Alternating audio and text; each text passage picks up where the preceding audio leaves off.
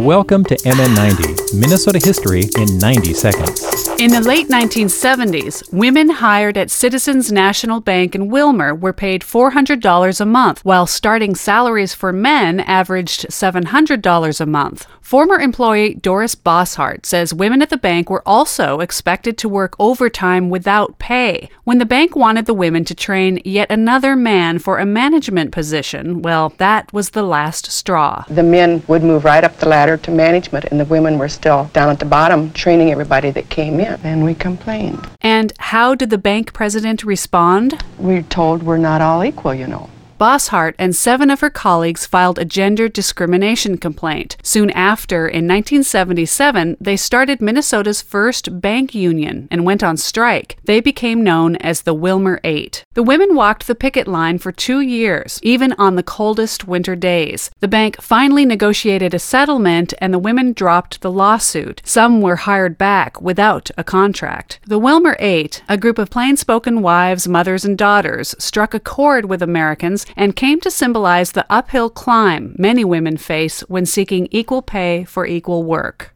MN90 is a co-production of the Minnesota Historical Society and Ampers, diverse radio for Minnesota's communities, made possible by funding from the Minnesota Arts and Cultural Heritage Fund. Online at mn90.org.